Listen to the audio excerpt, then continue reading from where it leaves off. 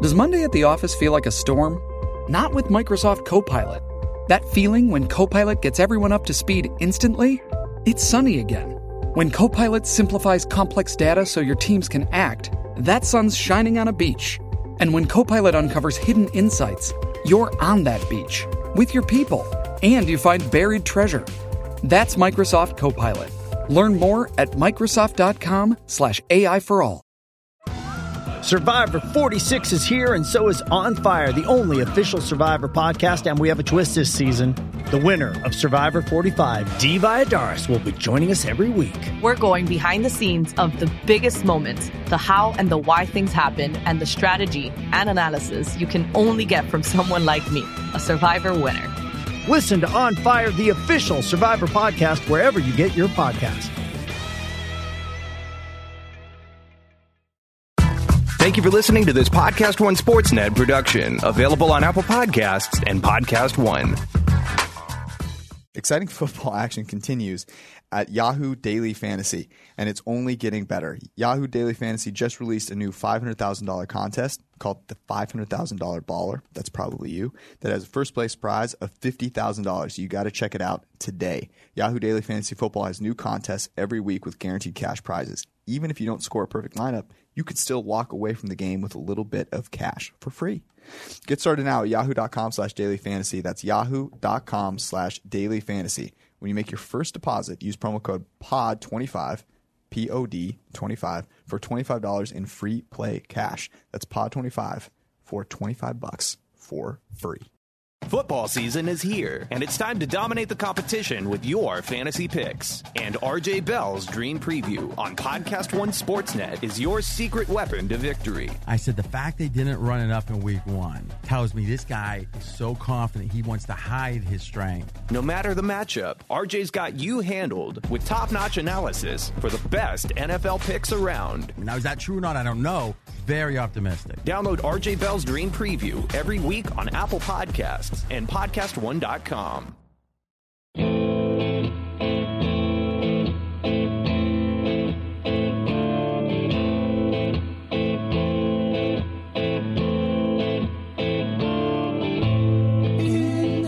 All right, we're in October. Does that mean fall's here? Is that technically what that means? No, I mean fall's already here. It's 97 outside. Not here, though. So we are going to hit the Week 5 slate and talk about it and try and decide what the lock of the week is going to be. As far as news goes this week, there's Vontaze Burfict has been suspended. Yeah. Irrelevant. Who cares? No one cares about that. So kind of a lightish news week. There's a little bit of one, though, right? Like, I got on the radio yesterday in Minnesota. Now the whole world cares about the Vikings. That's right. Well, I mean, if Stephon Diggs gets traded to the Patriots, everybody will care. We need to cool the hell out. I got on the phone and I was like, "How's today going?" It's like, "Well, Stephon Diggs isn't at practice and he's not hurt." Okay, I'm sorry. I'm going to push back on this. So, well, Roquan Smith wasn't at practice and he wasn't hurt and he's playing Sunday. Sure. You're absolutely right. I mean, but the thing is, I don't think. I'm not saying Diggs isn't playing Sunday. What I'm saying is like Kirk Cousins apologized to one of his wide receivers for not throwing him the ball on a radio show, and then the other wide receiver is just like, here's the thing. For you to be news relevant, your team has to matter. Don't matter. That's a good point. It would be cool to see Stephon Diggs play with a quarterback that is decent, though. That'd be kind of fun. He did actually. He played with Case Keenum during Case Keenum's right. I'm talking about a good quarterback, like this year. Oh, I see. Yeah, that'd be fun. Okay, so that was news. Do you want to just jump in? I mean, I really don't think I don't want to talk about Vontaze Burfict. Well, and the people don't want. We have a great story from the Cincy Y at it's the gonna end. Be great, and I think I just want to get there. And so the football people, you'll get the football now, and the people who want the real entertainment wait till the end. Stay for later because it's glorious. So as we do every week, we are going to debate and try and pick our favorite lock of the week because it's a sure thing. We're actually after picking the Falcons week 1 have gone 3 straight, which is great because we are donating to charity. That's right. All of our winnings on the lock of the week, and so far we've made some nice contributions. Yeah, I got it. Actually, by each of us. You can check it out. I think I've pinned it on my Twitter, so you can find the places we're donating. You can donate to one of those, or you can pick your own. But I encourage you to do so. It's a good thing. There's a lot of good causes out there. And while you're sitting on your couch or laying on the floor screaming and crying about some random game going one way or the other, know in the back of your mind you might be doing something good for someone. It's always nice. Yep. All right, let's get it going. Thursday night, tonight, Seahawks-Rams. We talked about this on Sunday when we were, kind of debating where we thought the line would end up. And this has now happened to me 2 straight weeks. So I'm a little bit on tilt because I thought the Cardinals might be a value, getting 5 and maybe it closed a little higher at home against the Seahawks. Greenline said, nope, you're an idiot. Right? Our model liked the Seahawks there. Seahawks, waxed them out. Yeah. And then I see this game and I go, look, I think that the Rams probably favored by a point and a half. Seahawks are favored, and our model actually thinks they should maybe be favored by a half point more or so. So am I the idiot? I don't think so. I mean, the market movement here is very much like inconsequential, right? There's obviously 0, only 2 out of every 256 games basically it lands on 0. And it did Rams were -1 and now they were all the way out to +2. That's meaningless movement. You're talking about a few percentage points here. Basically where our model stands is just we like the Seahawks at home, but by less than home field advantage. We know Seattle has probably a 3.5, 4 point home field advantage. We like them by 2. So this is very an even game, right? And you talked about this stuff on the podcast, on Sunday night. There are real reasons to fade the Rams here. They played a ton of plays the other day. It's basically a 3 days rest. They played a ton of plays in the 4:00 game, Mm-hmm. and I know the Seattle also played the 4:00 game, but it's there's not way less stressful, that's for sure. Not trivial rest. And so there's reasons here. Now, there are other reasons to fade the Seahawks, the one we talked about the other day, which is that they're playing base defense. If you're going to play base defense against the Cardinals, you're going to play base defense against the Rams. Right. And the idea that Cooper Kupp lined up on Michael Kendricks in the slot just should terrify Seahawks fans. So I don't know, man. I like the fact that sometimes these things go against our intuition and it causes us to think a little bit. But I don't like the fact that both of us were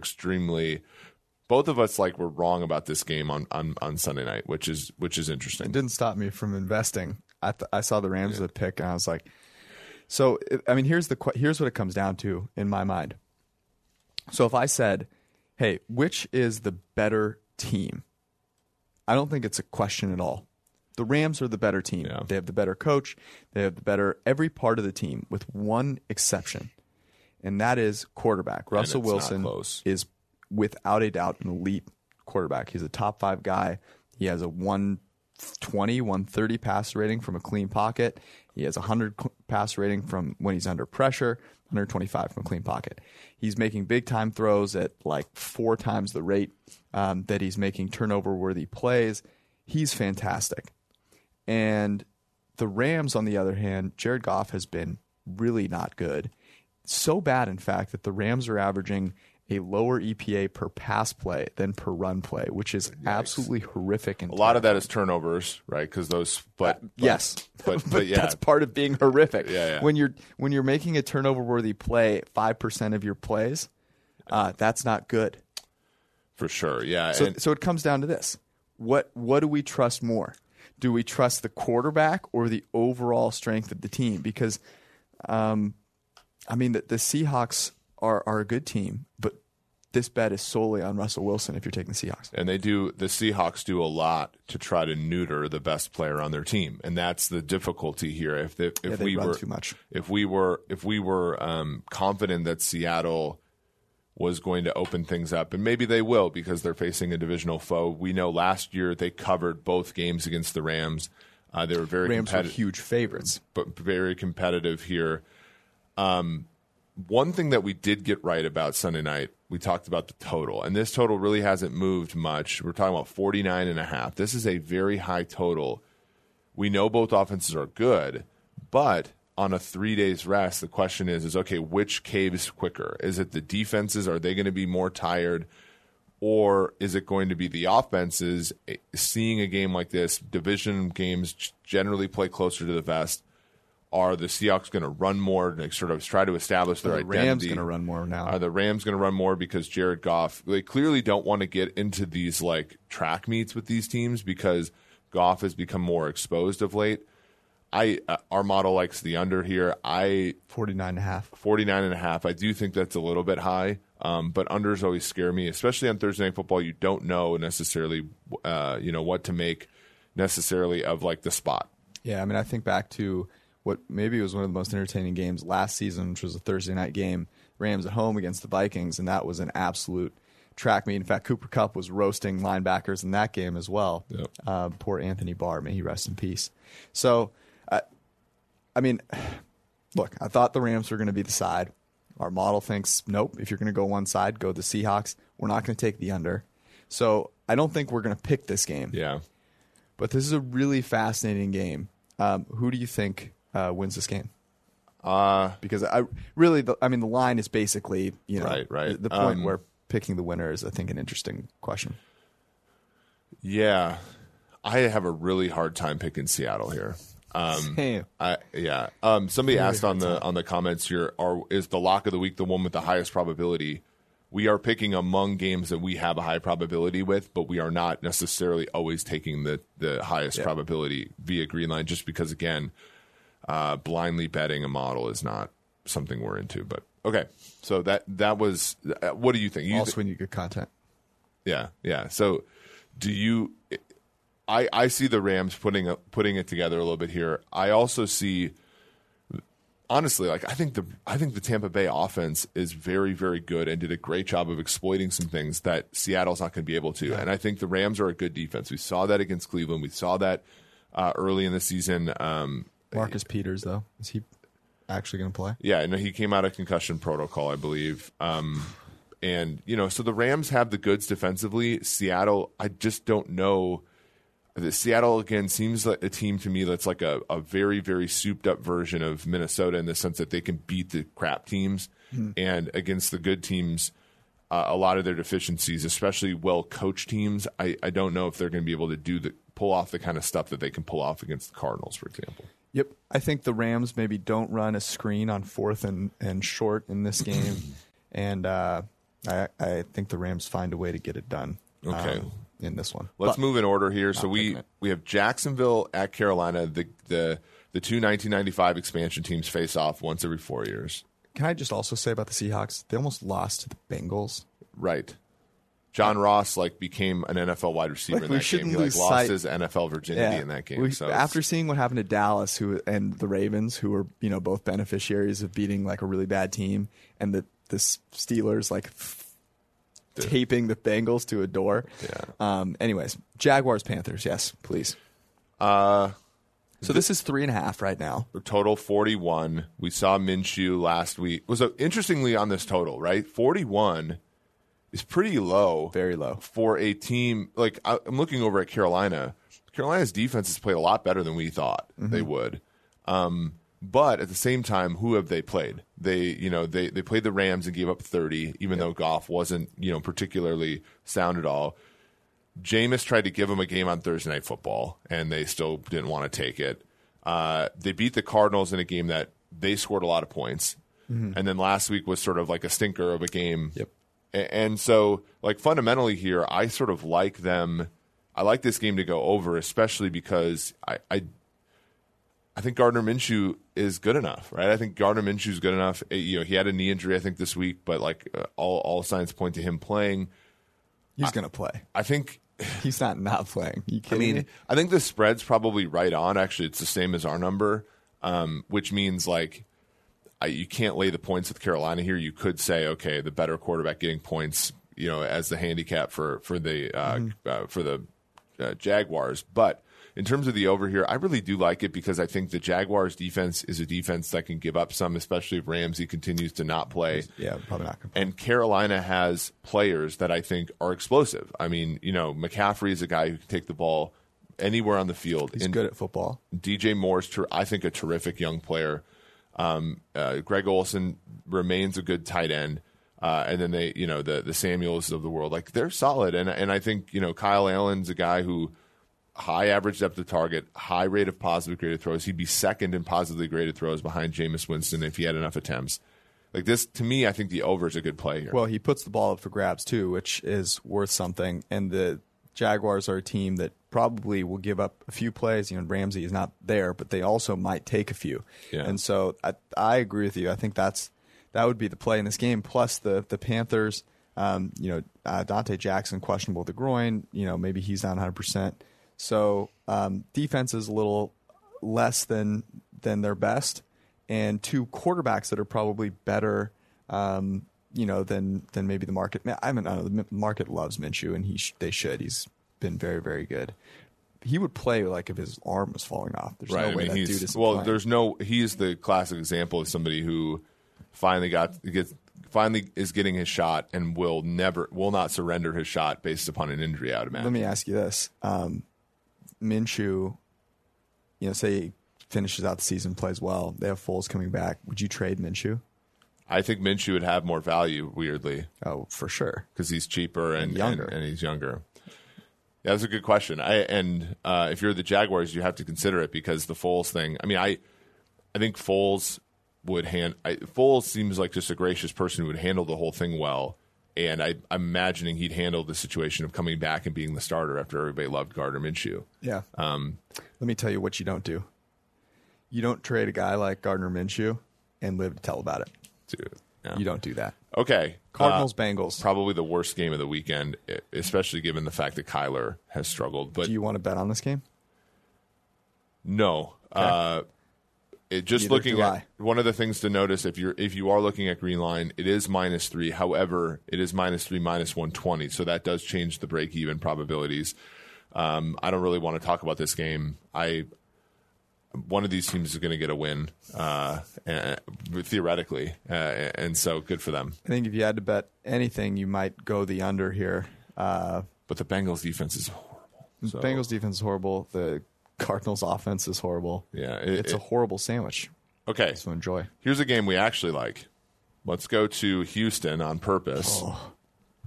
The Atlanta Falcons getting 5 in Houston. Our number is a little bit closer to 4, and there are a bunch of key numbers two key numbers between 0 and 5 here. Let's not talk. Why every week do we have to do this? The Atlanta Falcons got shellacked at home by A.J. Brown. I mean, he just roasted them up and down the field. By the way, A.J. Brown, people talk about how DK Metcalf is yoked. Dude, that guy's big. Yeah, he is a horse. And he torched the Falcons. They ran all over them. The Falcons continue to do this, right? They have a top 10 quarterback, top 5 wide receiver, one of the best quarterback wide receiver combos that we have had, probably the best over the past 5-10 years. And they continue to disappoint.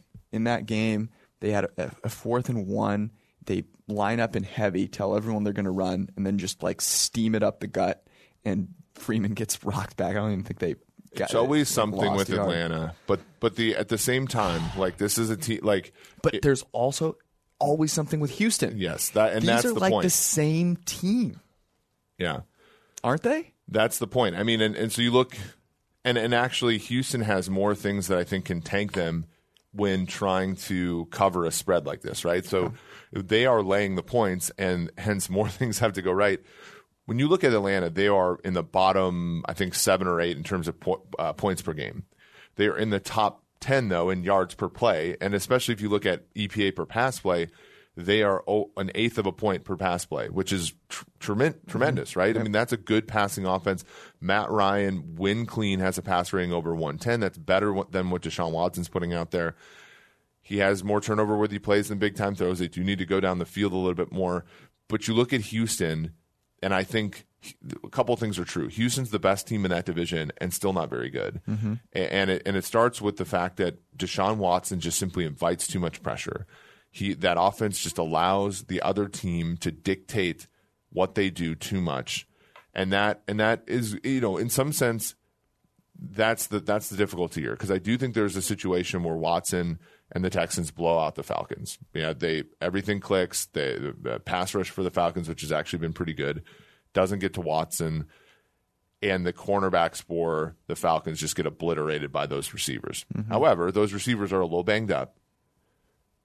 Falcons do have a decent pass rush, and Watson has run his way into sacks and pressure more than anybody this season, other than I was going to say Christian Ponder, Kirk Cousins, and I'm here for that. Yeah, other than Kirk Cousins as full-time players. So I like Atlanta here, and again, this is one of those things where you just have to avoid recency bias and avoid some of the noise. And I know the Falcons come with a lot of noise, so it's lot tough. Of garbage, a lot of trash. Yeah. Here's the thing: if you put a blindfold on and you hadn't watched these two teams, play for the first 4 weeks, and then all of a sudden you take it off and you look at how they're comprised, and you look at the fact that Atlanta is far better per pass from an expected points added perspective than Houston is, and that's what carries. And you see that both defenses are bad, and you see that both coaches have their issues. You would say, look, this should be a 2.5, 3-point spread, right? Whatever home field is. Right. And you are getting twice as many points. So I am willing to keep this one in consideration. Yeah. However, I may need this. Unfortunately, can't drink on Sunday. That's the problem, right? Because I have to stay sharp because Sunday Night Football is coming up. And, obviously we work on Sunday.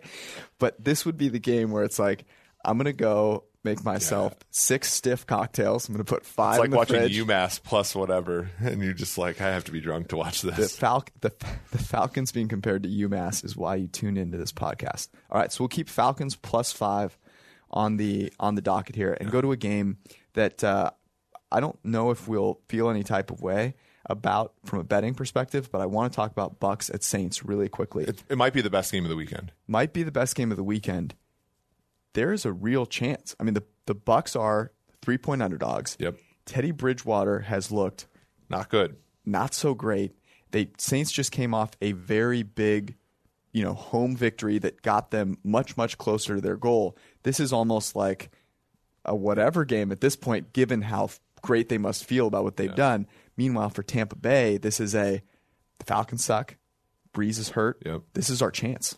Well, not only that, but it's Tampa Bay had one of the hardest schedules in the NFL, right? They had a Thursday night football game on the road against a division rival. That's a bad thing for the league to do, right?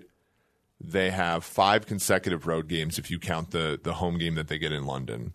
They're 1-0 in that stretch, right? They win this game, they move to 3-2. They move to 3-0 on the road. They catch a break here with the Saints having a backup quarterback. I tweeted this. I think Tampa Bay's loss to the Giants is like going to be the biggest what if of the season, right? Because it was a win. They should have had the W there. But no, I think this will be extremely compelling because it's going to be. Can you think of 2 quarterbacks that are any different than these 2 men? I honestly cannot. I think that these might be the most diabolically opposed quarterbacks. I mean, they are so different, right? Winston can't help himself. He throws the ball downfield with reckless abandon. He will not be deterred. Teddy Bridgewater will sit in the pocket. You could give him a picnic blanket, let him sit back there, and serve up wide open shots downfield, and he would check it down to Alvin Kamara in the flat. It's beautiful. It's so different. On the other side of things, both coaches are guys that, I think their personalities are kind of similar, and they just don't give to you-know-whats. And Peyton will probably take, advantage to go for it on some 4th downs, which, will give his team a little bit of a boost there by giving them that extra chance to retain possession. The question to me is, New Orleans was able to cover the Cowboys well. The Cowboys didn't have Michael Gallup. It turns out Amari Cooper may have been banged up. Marshawn Lattimore made him look very mortal. The Tampa Bay Bucks have Mike Evans and Chris Godwin, who are really good. Yeah. And I just don't know that the Saints coverage is telling the truth with how well they played against the Cowboys, and I think Jameis Winston will take advantage of that. So that is how the Bucks can win this game. Yeah, and I think the Bucks defense is much improved. I know they gave up 40, but that was mostly because they got ahead so quickly, and the Rams are not a terrible offense. There's a defensive touchdown too. The Saints, we're talking about, a quarterback in Bridgewater that holds onto the ball too long. You look up front, they have Ndamukong Suh, who had a touchdown the other day. Also, just is a better player than Gerald McCoy. And then Shaq Barrett is probably the defensive player of the year so far. On the outside, they cover really well. And the thing that's the Saints' Achilles heel, they have Kamara, they have Thomas. But other than that, Jared Cook has been a huge disappointment so far. Humongous. Ted Ginn is, a good player, but not somebody that scares you very much, right? Ted Ginn. So I think Tampa Bay's defense can hold up here. And then if that's the case, the Buccaneers offense simply just doesn't, if they don't make mistakes, I think that this is a game that they can win. It's not even about the Tampa Bay Bucs defense holding up. Teddy Bridgewater will hold it up for them. Right. He will carry them out onto the field and make them look good because he's just not very good. So that is going to be a fascinating game. I got to be honest with you. This is the second game where I think the underdog has a very good chance to win. Yeah, I think they could win outright. And home field advantage so far in the NFL, I know it's pretty noisy, but home field advantage is not carried so far. So, as much as we sort of continue to do that in our handicap, just know that road teams, for whatever reason, maybe it's because of the more reviews, right? We know ref bias is the main reason for home field advantage. But also, travel. Teams are getting smarter in terms of how the players prepare for games and stuff like that. The road teams have a better chance than they normally do. All right, we've got to start moving here. Okay, Vikings Giants.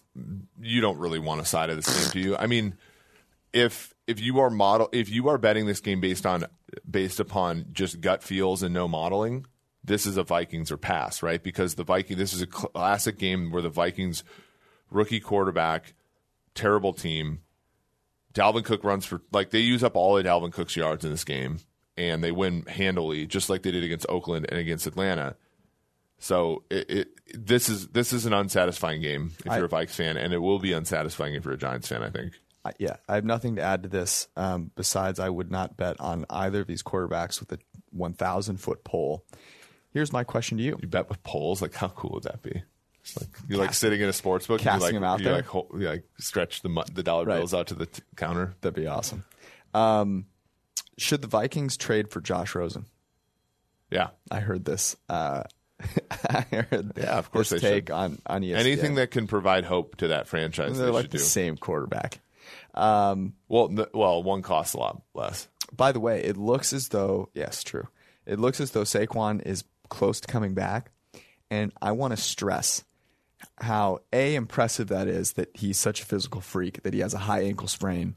We were just out there in the office and people are complaining about they played basketball 3 weeks ago and their knees still haven't recovered. Right. Someone's got a partially torn Achilles when really it's their calf's a little sore from having run for the first time in 15 years. Meanwhile, Saquon Barkley has an injury that sidelines people for months, and the dude's cutting and running after 2 weeks. But it also stresses that he understands how much better this team has gotten now that they have a decent quarterback and how excited the Giants franchise is. And he wants to make sure that he is not overlooked, which is honestly indicative of Wayne Gallman going out there and people thinking he looks like Saquon Barkley, which is absolutely hilarious. Well, and if you're an AFC, it's even more the case, but this NFL has never been flatter. Dude, the AFC is so bad. Right. I mean, the AFC is very top heavy. All right. But anyway, okay. Speaking of the AFC, the Oakland Raiders in London, they're getting 5.5 points to Chase Daniels and the Chicago Bears. Chase Daniel, 114 pass rating from a clean pocket. Did not make a turnover worthy play. Was an absolute maestro. He was great, and he ran an offense that has only been proven to be very, very good, as evidenced by what Andy Reid has done for his entire career. Mitch Trubisky made it look absolutely horrific.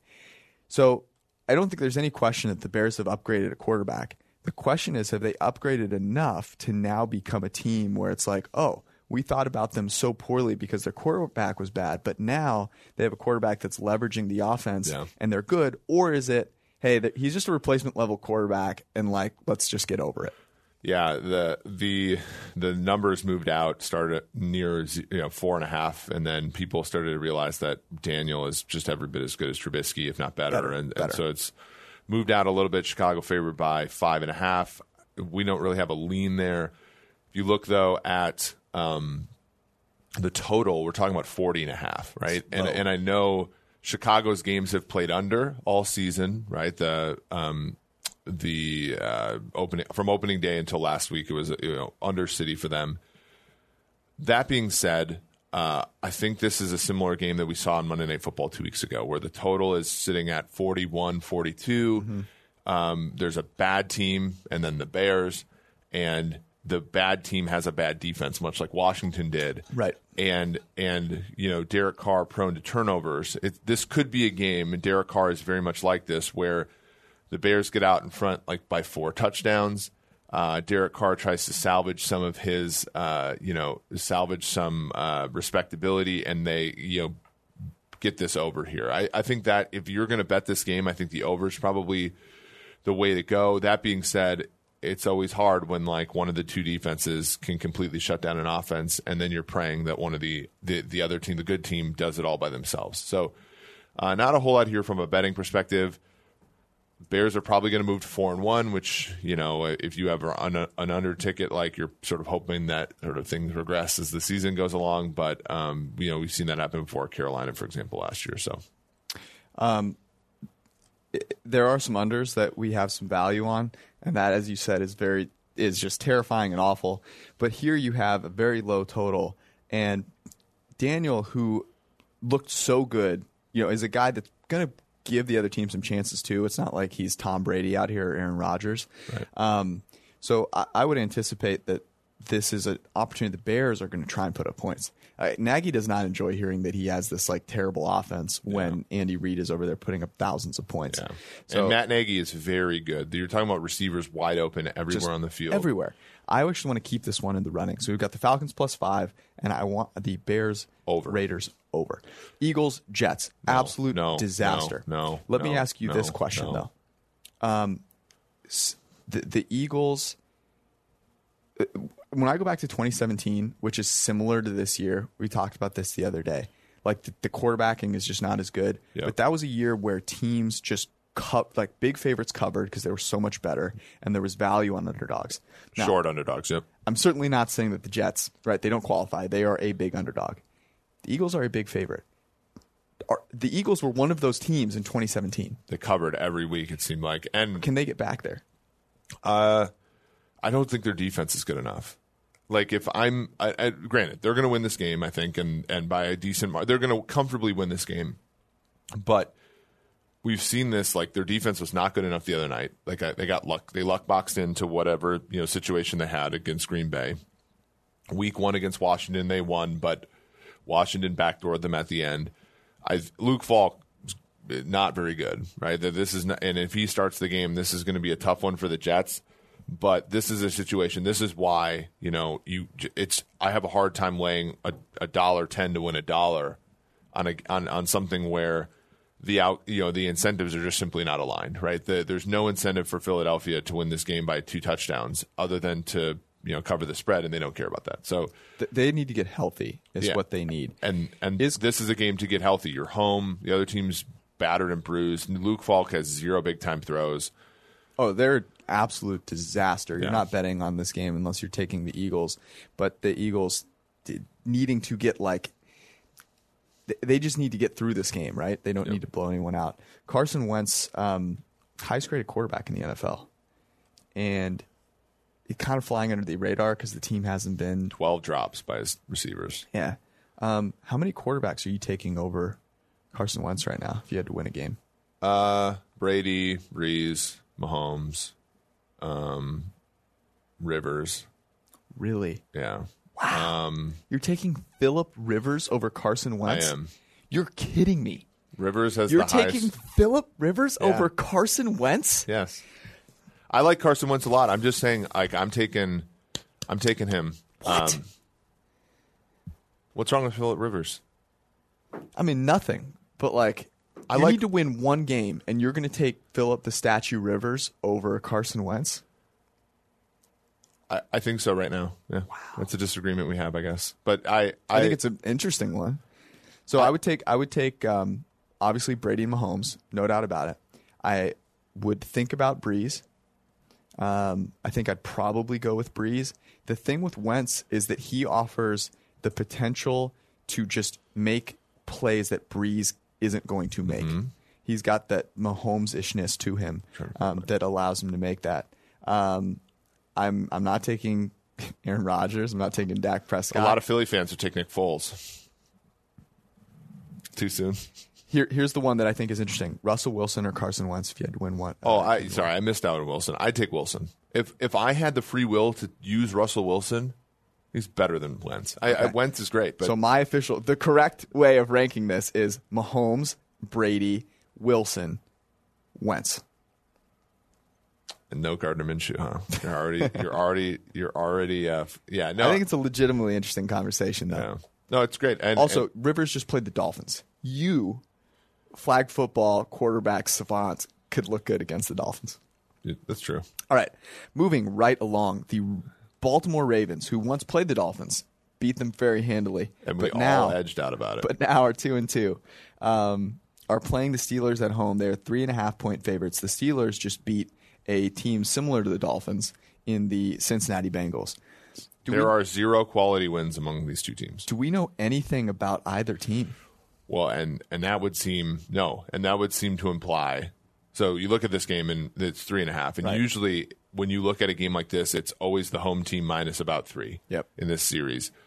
So especially because Pittsburgh, as a home team, actually does. They have a good home field advantage. Mason Rudolph. I mean, the thing about Rudolph is like all of his statistics are going to be skewed because they just don't ask him to do much. Fichtner is good. I think the Ravens are one of the worst defenses in the NFL on the sly, right? Mm-hmm. The yards per play, I believe they're worst so far. So there's going to be a lot of openings here. But the total's 44.5. I think that's pretty high for this series, and I think our numbers are a little bit lower. But I'm really conflicted about this game because I think the Steelers can win outright. I think that this game could go. I think this game could go in a lot of different directions. I don't know anything definitively. I'm not really really gung ho about a side here. Yeah. Here's the sneaky thing: the Ravens' defense has not been good at all, and the Steelers playing at home gives at least the possibility of Mason Rudolph reaching the upper levels of his distribution in terms of play. So when I think about games that I want to bet on, I want to know as much as I can about the quarterbacks playing in the game, and I don't think we know a whole lot, obviously, about Mason Rudolph. Lamar Jackson, it seems, look, the Miami thing was great. I think Lamar Jackson's fantastic. He's just not as good a passer as I think the first couple of games showed. He's a ridiculous runner, dude. The guy makes people miss like it's absolutely nothing. It's incredible.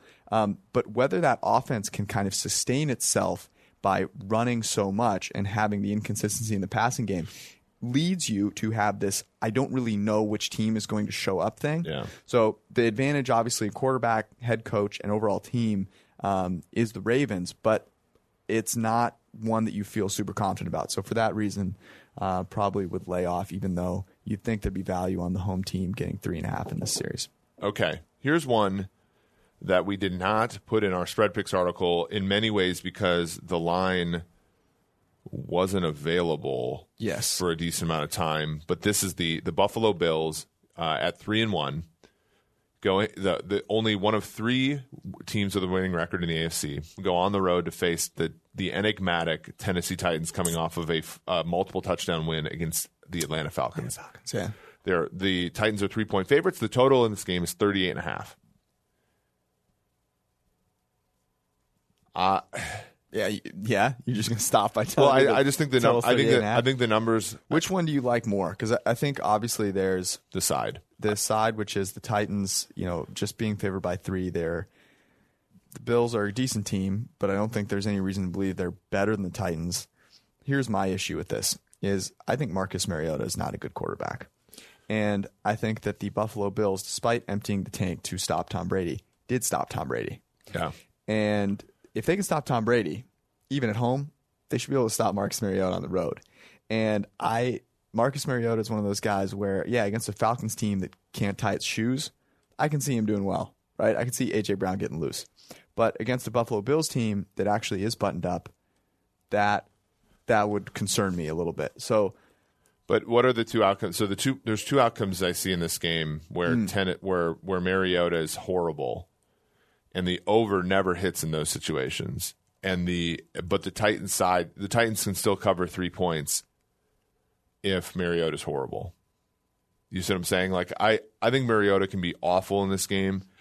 Derrick Henry run all over the place, and the Bills side with Matt Barkley / Josh Allen can turn the ball like Brady was absolutely dreadful the other day.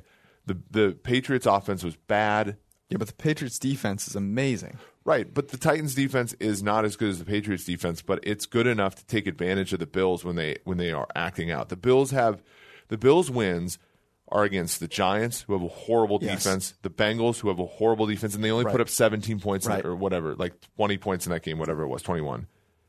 And they have a win against the Jets in which they scored 17 points, and the Jets are awful. So the Jets are terrible. So like, all right, I'm with you. I think the Titans side is a better play here. Is this line available anywhere? Well, that's the hard part, and I think that's might be why we can't give it out. It was 2, and now our consensus line is 3, so it must be available somewhere. All right, you're going to search for that, and I'm going to get us through this next game because we need to hustle here. The Patriots played the Redskins. The Patriots are going to win this game. The Redskins are an absolute disaster.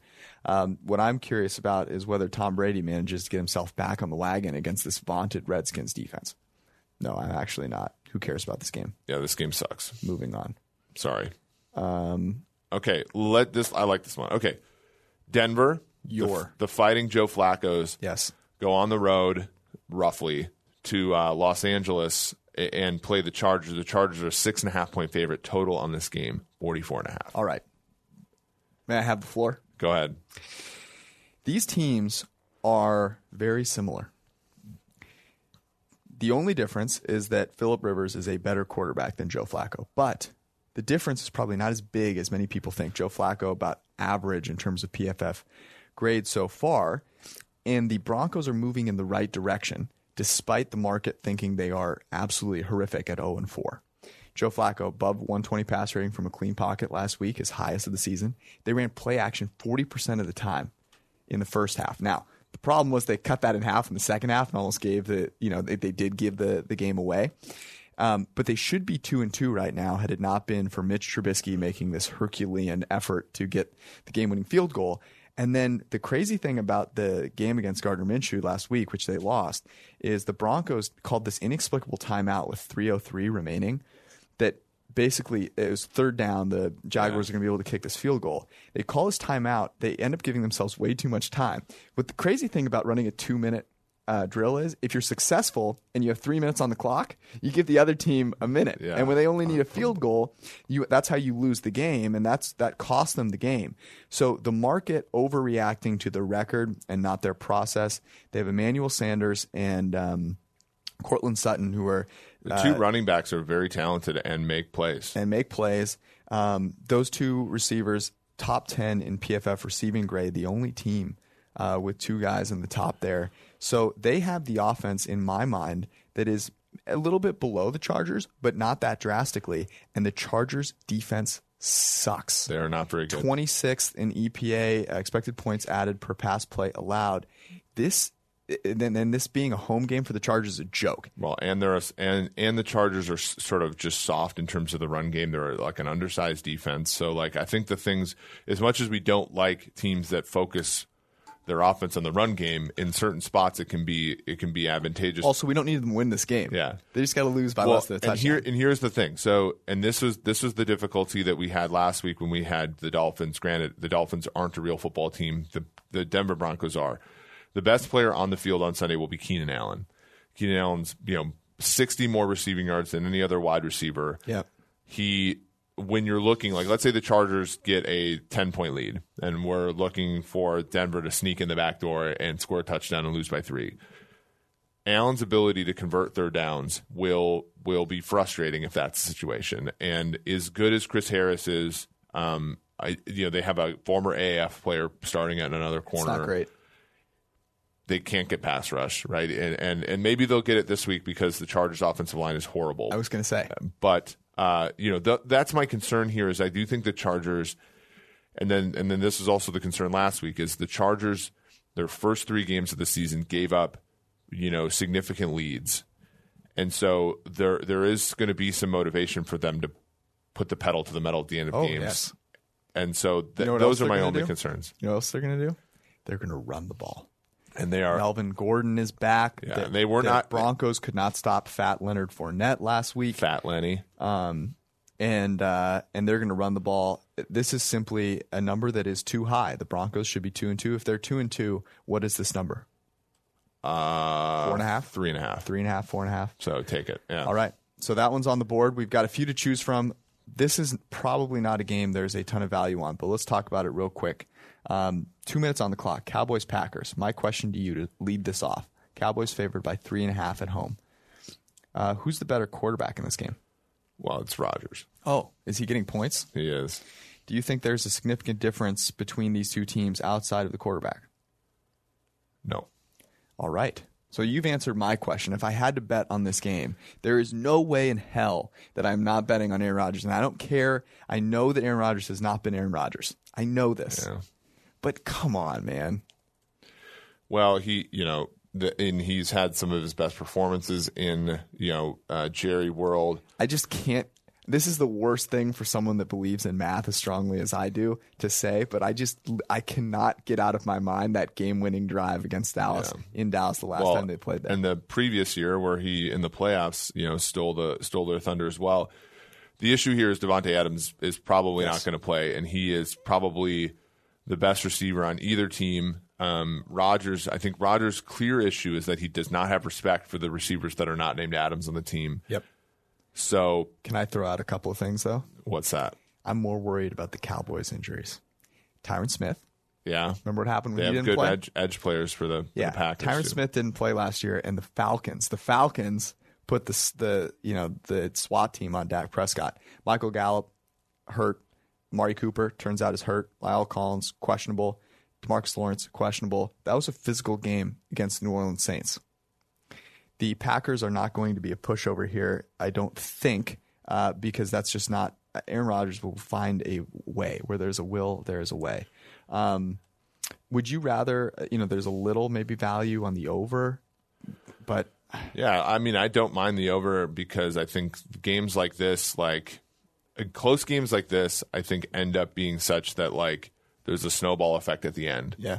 That being said, I could see. I could also see it being low scoring because both defenses are pretty good. So, I don't, I'm not going to bet this game. Consider this one. Yeah. This Sunday night game, a game that looked good on paper before the season, and now Jacoby Brissett is going into Kansas City, a team that, they whooped the Colts back in pretty badly in January, and they're 11-point favorites. How many points do you think the Chiefs put up in this game? Well, it looks like the weather's going to be okay. I think the Chiefs put up 35. I think they score 50. They have enough. I think they score 50. Man. The Colts defense is bad, man. They score a first quarter point for the first time since week 1. The Colts have allowed more yards to tight ends than any other defense. Travis Kelce ripped them up in the playoffs last year. He's going to rip them up here. There's a narrative that the Chiefs did not play well in Detroit. It was the first game in Mahomes' career in the regular season that he did not complete a pass 20-plus yards down the field. Ironically, he didn't do so against the Colts in the playoffs. It was the only other game where that didn't happen. Remember how bad that weather was. Right. So I think there's going to be some impetus for him to get back on the good side of things this week. The Colts defense, which was pretty good at bending but not breaking last year, has gotten way worse at that. They're allowing far more 15-plus yard plays. Honestly, it's the Brissett and the run game that have kept their defense. Kept them going. Yeah. So, I mean, Patrick Mahomes he's got a 130 pass rating from a clean pocket. He's making, 5 times as many big time throws as turnover-worthy plays, and he's not even playing as well as he probably could be. Missing a couple of guys downfield in that Detroit game. There's no way I'm betting the Colts even getting 11 points. I think you are paying a premium to bet Kansas City, and yes, so absolutely. And so I wouldn't advise doing either side because The Chiefs are a team where you really, really, like Detroit last week, you really have to have a case to bet the other side. And I just don't see that here. We have seen, so 56.5 is what appears on the consensus, but I see 56 some places and juiced under. 56 is sort of a key number because it's like, the 8 touchdowns or whatever. But so do you have any desire, even though, we don't necessarily shade the over, do you have a desire to bet the over here? I do, because I would never bet the under on a Kansas City game. And I actually think because I can't decide, because I just can't bet, 11 points is a lot, and I think Frank Reich is solid. A bet on the over is sort of like a bet on the Chiefs here, but you also get the chance of a Jacoby Brissett backdoor Frank Reich special. Exactly. So that would be where I would lean. What's your favorite Andy Reid stat? Do you have any? Because Andy Reid's like the number one offensive play caller. He's number one in the model that we've built. Yeah, I think my favorite one is that if you look at games decided by more than one score, so 9 or more, since I can't remember since 2013, he's either one of or he's basically has the highest winning percentage, other than maybe Seattle and New England.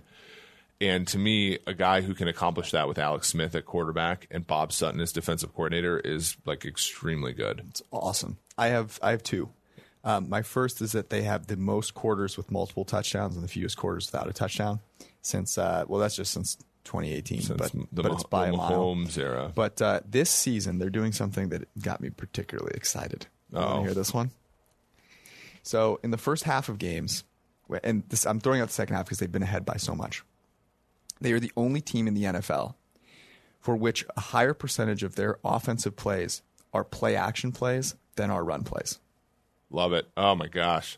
Are you going to be okay? I'm going to be – wow. They're averaging almost 14 yards per attempt using play-action, and surprisingly, they have Shady McCoy wearing a triple XL jersey out there. So great. Trying to rekindle his himself from 10 years ago. And they are somehow still being successful in play action despite being the only team. And Shady McCoy looks good. It's crazy that running backs don't matter because like a guy like McCoy is quote unquote washed, and now he's like balling out. Honestly, that's another feather in, to borrow your phrase, in Andy Reid's cap. He gets more out of running backs than anyone else, and he has had just like random running backs, right? Yeah. In the passing game, they are the most efficient running back team. They used to have Jamal Charles, who's one of the best running backs in NFL history on a metric base, and they've only gotten better since he's gotten hurt and left. Nuts. All right, third game of the week, Niners hosting the Browns on Monday Night Football. I'm very excited for this game for some reason. If you're a Niners fan, though, I am. Are you a little upset that you used a rest day when you already had like 14 of them in the bag? Oh, you know it. Yeah, this sucks. I mean, like, you're coming off a bye, right? You're at home. Like, you're using up a lot of, like, goodies on one particular game. I would be unsatisfied if I was the Niners fan because, like, there's a lot of stuff that's great about the Niners in this one particular spot. But couldn't you, like, sprinkle it around the rest of the schedule? You would hope so. I do like this spot for the Niners because the Browns just had a monumental victory that was very impressive, and they needed to win, and they gave it their all. The Niners defense... AWS biggest mover of the week. Yep. The Niners defense has played very, very well, which doesn't matter nearly as much as the Browns getting back on the schneid, but the Browns can't really pass protect, and the one thing the Niners can do is now rush the passer. So it actually sets up in this situation where maybe it reverts a little bit for the Browns. The thing that I have trouble with is Jimmy G is he's a guy I like to cover as an underdog, but I don't feel nearly that comfortable with him getting you a cover as a favorite by more than 3. So for that reason, I'm laying off this game. Also because I don't want to jinx the fact that I've already got the Airbnb for Patriots Niners. I think in this game, Miami, you should 46.5. I think over is the play at all if there is a play. But even then, I still think it's not terribly valuable. This is just going to be a fun game to watch, frankly. And I think when you're looking at the Niners, has the defense gotten appreciably better? We know that they can rush the passer. Mm-hmm. The Browns are going to stress them, with their receivers. And also Nick Chubb in the run game is really freaking good. Dude, Nick Chubb is amazing. He's like probably the best back in the league right now. And then Saquon's hurt, so yeah. And if you're the Niners, offensively, is Jimmy G going to continue? Because the Browns defense is pretty good, especially if they get some of their players back. This is just going to be a game where you're going to find out a lot about these two teams. And well, Boog will tell you about them. Oh, sure. Which team will finally start to run the ball down by 20 in this game? That was I'm just glad to see the Bengals running the ball here down 21 to Mason Rudolph. Football is about morals, and there were a lot of morality. There was a lot of morality. His tap passes belong to the run game. Yeah. They belong to the run game. All right. I think it's fairly clear cut who the lock of the week should be, and I'm curious if you feel the same way. Yeah, Denver. I think it has to be Denver. I cannot possibly sit here and ask you, the 7 people watching us on YouTube right now, to go out and put any hard-earned money for charity on the Atlanta Falcons. Absolutely not. Yeah. I don't want to take an under. I don't really want to take an over. The Bears, like Khalil Mack could literally eat Derek Carr. Right. So for that reason, I think it's got to be Broncos plus 6.5. And next week, actually, you don't even have to wait till next week. Sunday night, you can tune in. Yep. Or Monday morning early is when the podcast comes up. You can tune in and hear me cry about Joe Flacco letting us down. Yeah, I think Flacco will do his job, though. I hope so. And frankly, the fact that I don't like either of these games is probably a good sign. Yeah, it honestly is. Okay, we have one thing that we've got to get to. We have a public service announcement. We have to talk about it because we have a story from the right outside Cincy Y that absolutely has to be discussed, and I cannot wait. So we've seen some crazy stuff happen in the gym. We have. Happen in the locker room. But we happened upon something in the park here in Cincinnati, which I honestly have not seen since I was living in Los Angeles and was walking down by the Santa Monica Boardwalk. And that was 2 people in a park at 3 p.m. on a Tuesday doing partner yoga. Now, I'm not talking about yoga side by side. I'm not talking about meditating next to each other. I'm talking about, and I'm blanking on the name of it, but there's an actual name for it. But it's the yoga where you're doing it with each other, for lack of a better term. So we walk up on this poor guy laying on the ground, legs in the air, holding his partner, a female, up in the air on his heels. And we're both are excited. I think both of us were in stunned silence for just making 30 fun seconds. of this. I mean, it's amazing. They're in the middle of a park at 3 p.m. on a Tuesday, right next to the kiddie area. Absolutely amazing. She dismounts as we're walking by. She's probably got 15 pounds on the guy, and he's laying on the ground, and she starts telling him what he did wrong. It was the most beautiful thing that I have seen. There was a woman who was a security guard for the park, just standing there watching them and nodding the whole time. So this gets me to the question, which is this had some soul searching on both of our parts. What is the most pathetic, awful, humiliating thing that you have willfully done for a significant other? Or the attempt at making them a significant other? Well, I think mine will always top yours, so I would say you go first. Oh no, you go first because I'm trying. I have to have done something really bad. Yeah, I mean, growing up sort of like a weird, dorky kid, I did not have anything figured out, and I still don't for quite some time. I will say that attending hip hop dance lessons as a high schooler, trying to woo a female, was probably my low. Yeah, so amazing. And can you imagine the amount of self-confidence it takes, the amount of humility it takes to admit that? But yeah, I did it. I'm so glad you did. I honestly wish I had something worse. No, you don't. In high school, I went on a hike. I've never gone on a hike before and never will again. But something that I did for the girl that currently dates me for some unknown reason. Yeah, she is far. Hi, Sam. Yeah, Sam out out-levels me by a good bit. But when I was trying to convince her that I was a normal human being, I believe I brought her breakfast, like a breakfast burrito from a place I knew she liked, and left it at her door at like 6 a.m. when I knew she had a test that day or something. And yeah. I mean, I knew it was pathetic. That's pretty tame, but at the same time, it's also like, did you put like to Sam from George, or did you do something at the very least, I didn't put some corny, you know what message. I pretended it wasn't me for a very long time. I didn't like knock on the door with flowers. How is that like not dangerous though? Like if it was some like creeper guy that's like been stalking her burrito eating like tendencies. Yeah. Like, could she? Well, she thought it was me. Okay. Texted me. I denied very vociferously. Sure. But yeah.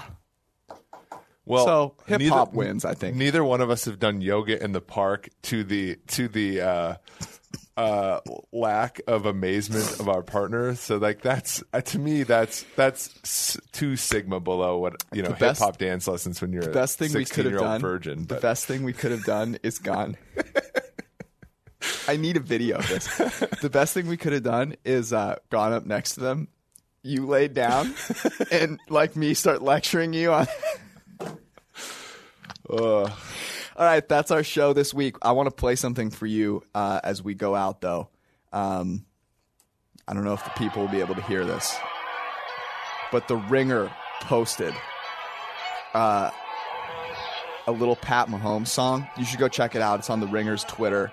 It's a Take Me Home Pat Mahomes version, and I'm going to let you play it out to this because you should be stoked about your Chiefs. We'll see you guys on Sunday night, Monday morning. Enjoy Week 5. Bigger than the mountains, taller than Drew Brees. Pat Mahomes, take me home to the place we belong. Kansas City to Miami. Take me home, Pat Mahomes. All the linemen gather round him. Arm is crazy, stranger to Lost Columns. Franchise QBs changing like the leaves. Huddled at the goal line, shouting, "Let's go Chiefs!" Pat Mahomes, oh, take me home to the place we belong. Kansas City to Miami.